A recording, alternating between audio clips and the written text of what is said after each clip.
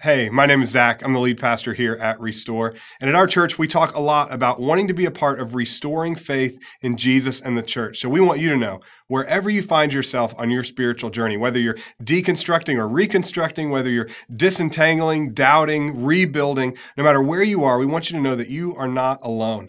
And we want to be a support for you as you journey down this road of faith. So if you have questions or you need support, we would love to chat with you. You can reach out to us through our website at restoreaustin.org, and we hope you enjoy this week's message. Happy New Year. Happy New Year. Any of y'all doing resolutions 2023? Pop those hands up, yeah? Ashamed. There's a lot of hands like this, not as many. Okay, a few resolutions. How about like word of the year? Any of y'all do word of the year? All right, a few of you. How about just general like goals, habits, things, right? We're all kind of doing something like that. That's just kind of the nature of this part of the year, right? It's kind of a new start. We talk about things that we want to do, things we'd like to accomplish. And whether you formalize them or not, most of us have some kind of resolution for the new year. Things like we want to exercise more, or we want to eat healthier, or lose weight, or save money, or spend more time with loved ones, less time on social media, something like that. But I have some bad news. Did you know that most resolutions fail? Did y'all know that? Nah, did you know that? In fact, 23% of people quit their resolutions by the end of the first week. Today is January 8th, so if you want to do the math on that, that means about a quarter of the people who have set resolutions have already abandoned them as we sit here this morning. 64% of people quit by the end of January, and only 9% of people make it the whole year. Quarter after the first week, 2/3 quit after the first month, 91% quit before the year is done. Those are not great numbers. Why are we so bad at keeping resolutions? Because even though resolutions are admirable, they are almost always incomplete. Because you see, if our resolutions and goals aren't accompanied by an actual change of lifestyle, then they simply won't last. So let me give you an example. Like if your goal is to save money, let's say $200 a month. How do you do it? Well, at the end of the month, you want to take $200 and put it in your sock drawer, your savings account, or something like that. But that idea is not enough, right? How do you actually get the $200 that you're trying to save? How do you spend less? How do you make more? How do you stick to a budget in a culture where about 60% of people spend as much or more than they earn? You see, it can't just be a goal. It has to be a lifestyle. So if you really want to save money this year, you have to change the way you approach finances altogether. Here's the thing. We can't change our practice without changing our posture. We can't change our practices if we don't change our posture, the way we approach life. And the same is true in our spiritual lives. Have you all ever heard of spiritual disciplines? Nod if you've heard of, okay? Things like prayer, Bible reading, going to church, giving, etc., things like that. And like resolutions, these things are admirable, but they are incomplete because we usually make them into a checklist instead of a way of living. We try to change our practice without changing our posture. And just like the vast majority of resolutions, it isn't long before we get tired of them, or we even grow resentful of them, or we just abandon them altogether. And I'm convinced we do this because we've too often made Christianity a list rather than a lifestyle. We've made following Jesus a list rather than a lifestyle.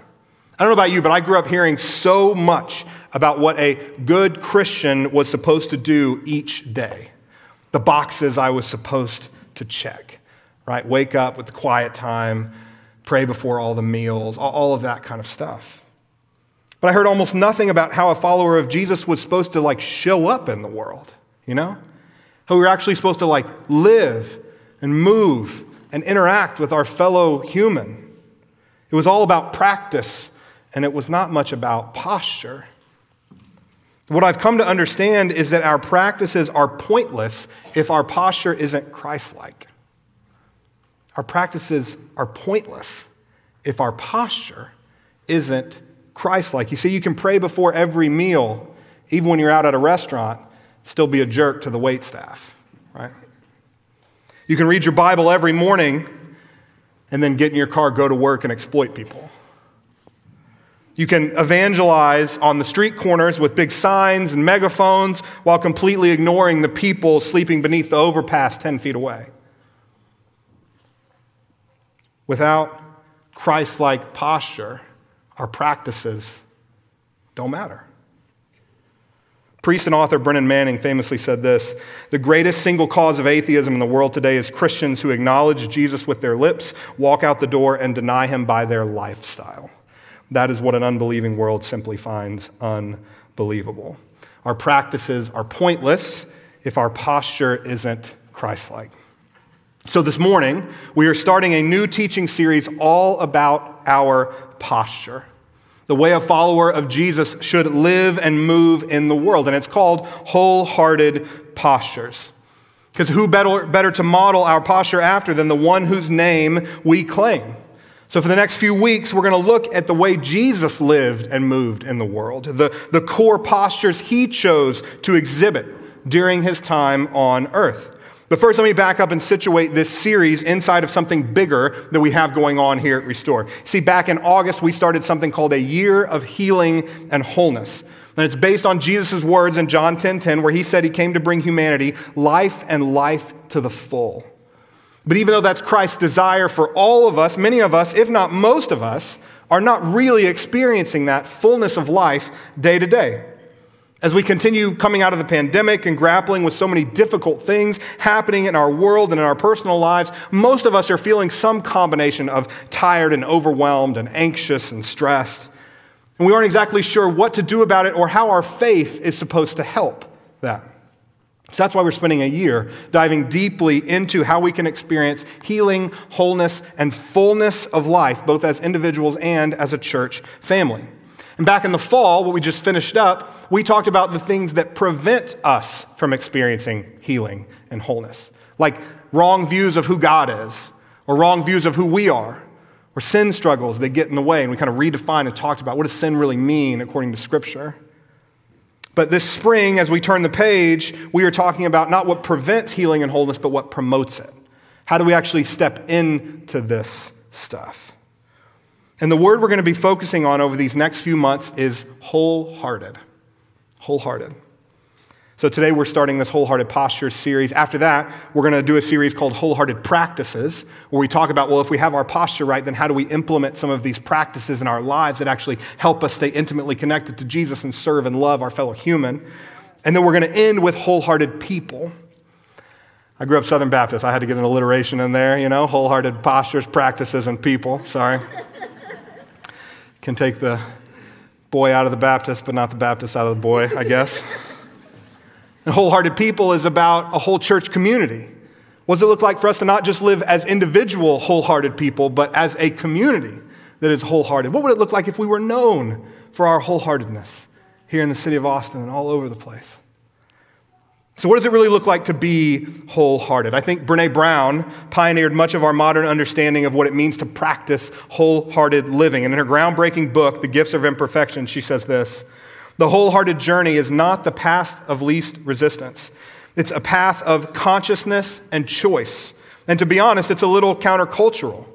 It's the willingness to tell our stories, feel the pain of others, and stay genuinely connected in this disconnected world. It's not something that we can do half-heartedly.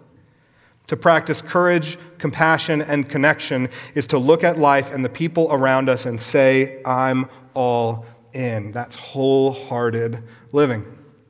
But in addition to being a professor and best-selling author, Brené Brown is also a Christian, follower of Jesus.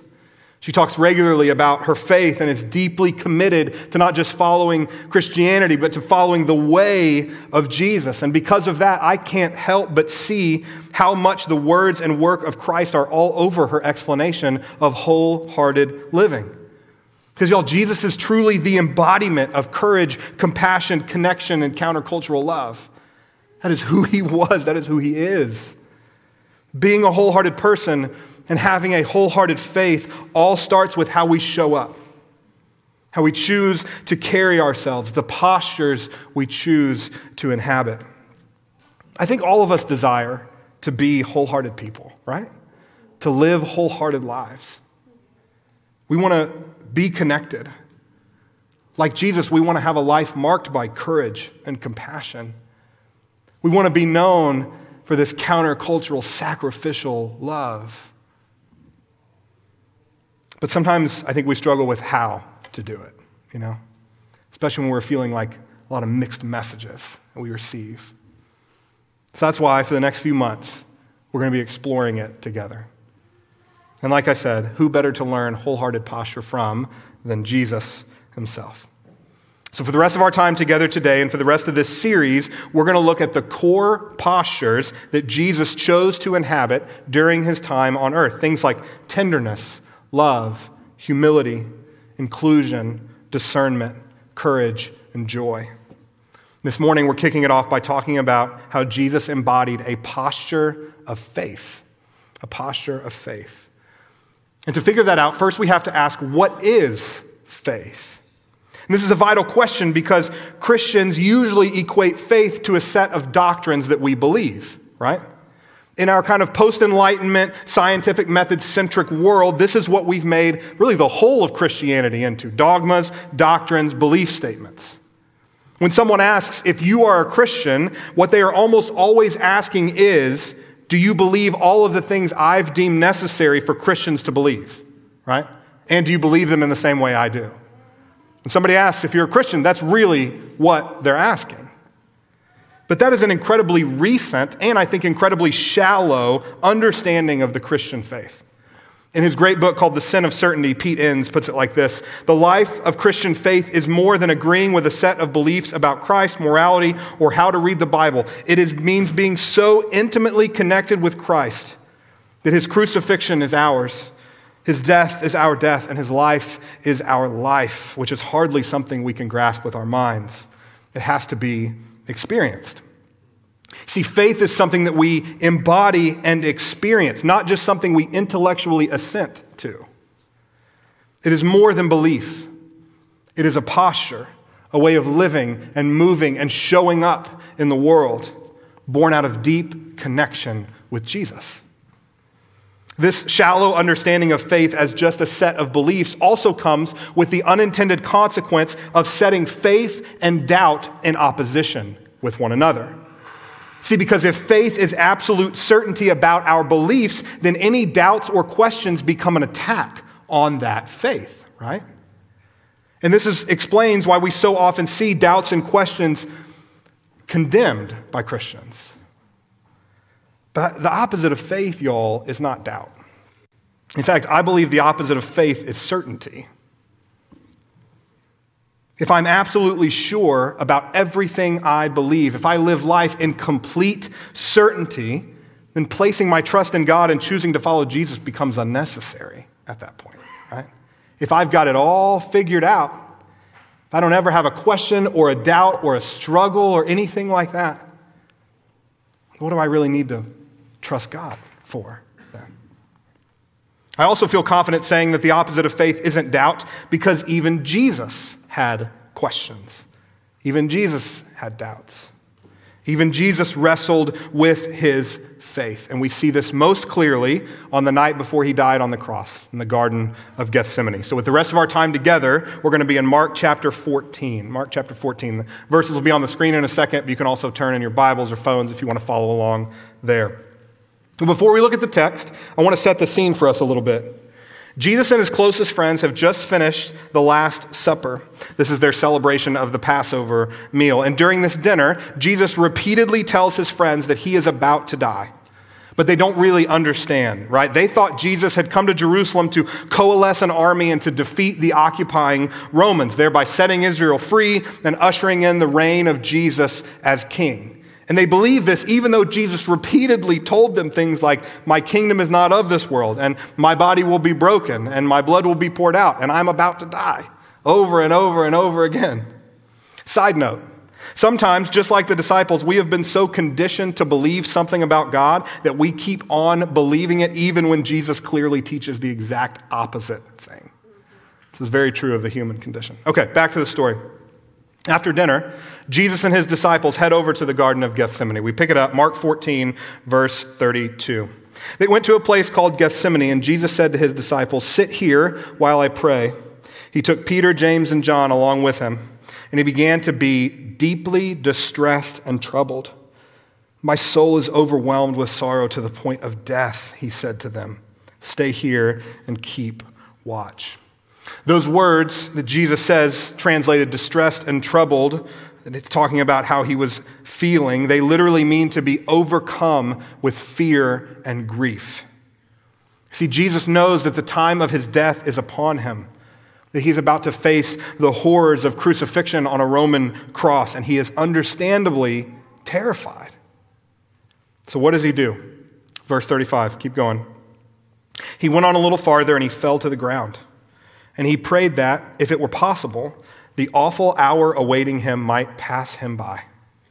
'Abba, Father,' he cried out, 'everything is possible for you. Take this cup of suffering away from me.'" If faith is unquestioning certainty, then Jesus has lost his faith here. He's anxious. He's overwhelmed. He's scared. He's questioning the plan. He doesn't seem to believe this to be the only way or possibly even the right way. So he's asking God the Father to change it. He's saying, "I don't want to do this, God. I know everything is possible for you. Don't make me do this. Take this away from me." Luke's version says that Jesus is so distressed here in the Garden of Gethsemane that he actually starts sweating blood. Absolutely nothing about this story leads us to believe that Jesus is practicing unquestioning certainty. But thankfully, unquestioning certainty is not the same thing as faith. In fact, as we've already said, it's actually the opposite of faith. So then what is faith? And what does it look like to have a posture of faith, especially when you're in the middle of questions and doubts and fear and grief? Well, Jesus shows us. The very next verse, verse 36. "Abba, Father," he cried out, "everything is possible for you. Take this cup of suffering away from me. Yet, not what I will, but what you will be done." Whew. That, my friends, is faith. Not what I will, but what you will, God, be done. See, faith is simply choosing to trust God. And I want to point out something vitally important here. You see, Jesus didn't just trust God the Father with the outcome of the situation. Jesus trusted God with his questions and his anger and his grief. How incredible is that? He didn't start with, "Whatever you want, God. Whatever it is." He started with the questions. He started with the fears. He started with the grief. When Erin Moon was on our summer mixtape last year, she said something that stuck with me so viscerally. She said, "God's chest is big enough to beat on." And it's true. God's chest is big enough for us to beat on. God's shoulders are big enough for you to cry on. God is big enough to handle all of our questions, our doubts, our fears, our frustrations. Because God isn't some volatile genie in the sky just waiting to berate us when we step out of line.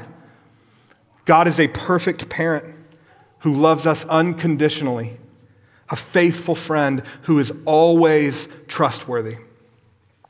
I love how Jesus' best friend John says it later in Scripture. "We know how much God loves us, and we have put our trust in his love." God is love. That's what faith is. Faith is putting our trust in God and God's love. Recently, a rabbi friend invited me to her synagogue because she was teaching a class on world religions. You might remember Kelly, Rabbi Kelly. She was up here with Imam Atia, and we did our little multi-faith thing. She's awesome.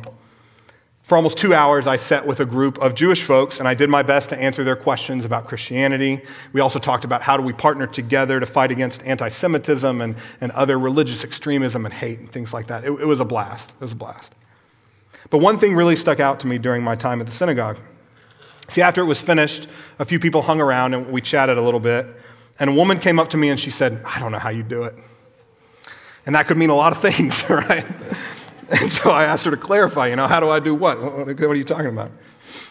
And she said, I don't know how you ascribe to a religion that's based on faith. It seems so fickle and unsettling to me. And she went on to explain that Judaism is based on covenant. God is in covenant with Jewish folks, and there's absolutely nothing they can do to earn it or lose it because it's based on God's faithfulness, not theirs. All they have to do is to trust God. And so I said, how do you see that as different from faith in the Christian tradition? And she said, well, I used to be a Christian, so I know that faith is all about believing the right things. And every time I would have a doubt or a question, my pastor would just shame me for not having enough faith. Just tell me to pray more, just to believe harder. It was so traumatizing, she said. I found so much peace in Judaism because no matter how many doubts or struggles I have, no matter how strong or weak my faith is, I know God's got me and I can trust him. I told her I was so sorry about the pain she was put through at her church and glad that she's found peace in Judaism, but that my understanding of faith was actually very similar to her explanation of covenant. See, it's God's work that matters most, not the consistency or the quality of my belief. What counts is the object of our faith, not the amount of our faith. Like Paul says in 2 Timothy 2:13, even if we are faithless, he remains faithful, for he cannot deny himself. So I said goodbye to everyone from the synagogue, and when I got in my car and drove away, I couldn't shake that last conversation. And I kept thinking about how that woman had been so hurt by faith being wrongly equated with unquestioning certainty. Then I began thinking about just how many people have walked away, not just from a Christian church, but from God altogether because of terrible teachings on what it means to have faith, what it means to follow Jesus, what it means to be a Christian. It's heartbreaking. It's angering. So if you've missed everything else that I've said this morning, please don't miss this. Faith is not unquestioning belief in a set of doctrines. Faith is trusting God and trusting God's love. Faith is trusting God with our questions, with our doubts, with our anger, with our changing beliefs, with our deconstruction and our reconstruction, with our broken selves and our broken situation in this big broken world. Faith is choosing to trust God and his love. Faith is choosing to say, God, I'm struggling. I hate this. Take this away if at all possible. But not my will. Yours be done. I don't know of anyone who describes what it looks like to embody a posture of faith like this better than Rachel Held Evans. So I want to leave you with a few passages from her last book, so aptly titled Wholehearted Faith. Now, wherever you are on the journey of faith this morning, I just hope that this is helpful. So I want you to feel free to close your eyes or bow your head or do whatever else will help you. Just kind of let these words soak in. No pressure, but if you want to, you totally can. It's a long passage. It's not going to be on the screen. I'm just going to read it over you. She says, on the days when I believe, I feel enfolded in a story so much greater than my own. It's a story that knits together 1,000 generations of saints, which is to say, folks like you and me who wrestle with their questions and their doubts, who interrogate the systems and structures of the society around them, who search for a way to make sense of it all, and who wonder whether they belong or whether they are loved. It's a story that makes the audacious claims about a man God named Jesus and calls us into his outstretched arms. On the days when I believe, a prayer feels as if it's just another beautiful beat in a long-running conversation. Nothing is withheld. Everything finds its place, whether lament or hallelujah. I'm convinced it is all heard because it's a whisper into the ear of an attentive God who loves me and whom I love. For better or for worse, there are seasons when we hold our faith, and then there are seasons when our faith holds us. In those latter instances, I am more thankful than ever for all the saints, past and present, who said yes and whose faith sustains mine. They believe for me when I'm not sure if I can believe. They hold on to hope for me when I'm sure that I've run out. Wholeheartedness is about seeing and comprehending my place in a bigger family of faith. I am a Christian not because of anything I've done, but because a teenage girl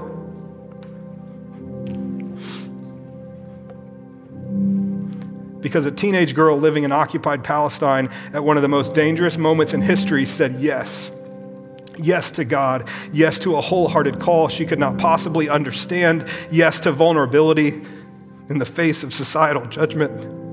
Yes to the considerable risk of pregnancy and childbirth. Yes to clogged milk ducts and spit up in her hair and hundreds of middle-of-the-night feedings. Yes to scary fevers and learning as you go and all the first century equivalents of bad advice from WebMD.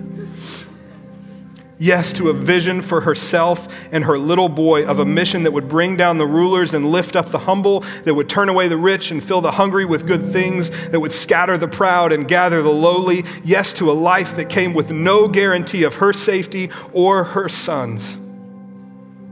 The core Christian conviction that God is with us, plain, ordinary us.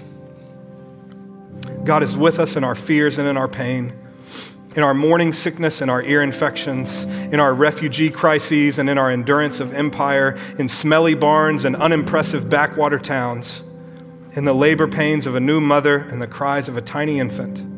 In all these things, God is with us and God is for us.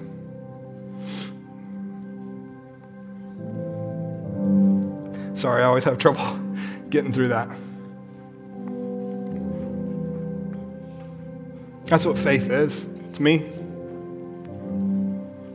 It's choosing to trust that on the days when I believe and on the days when I don't, when I struggle, when I doubt, when I question, to let somebody else, my neighbor, my friend, my family, carry that faith for me and lift me up. That's why we're all here together doing this thing. Because a posture of faith doesn't work alone. A posture of faith is meant to be inhabited in community with people who love you and accept you and hold you close. So I just want you to know that if you've been here for the 7 years that we've been around, or if today is your very first day, I would love for you to be a part of that if you want to be.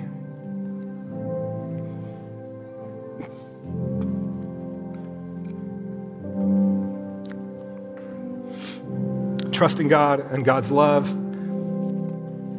and trusting God and God's love in my neighbor has been the best thing that I've ever experienced. And I want it for you.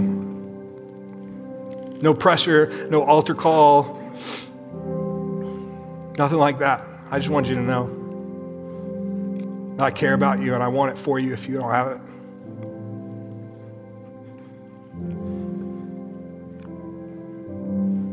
Sorry, none of that was in the sermon.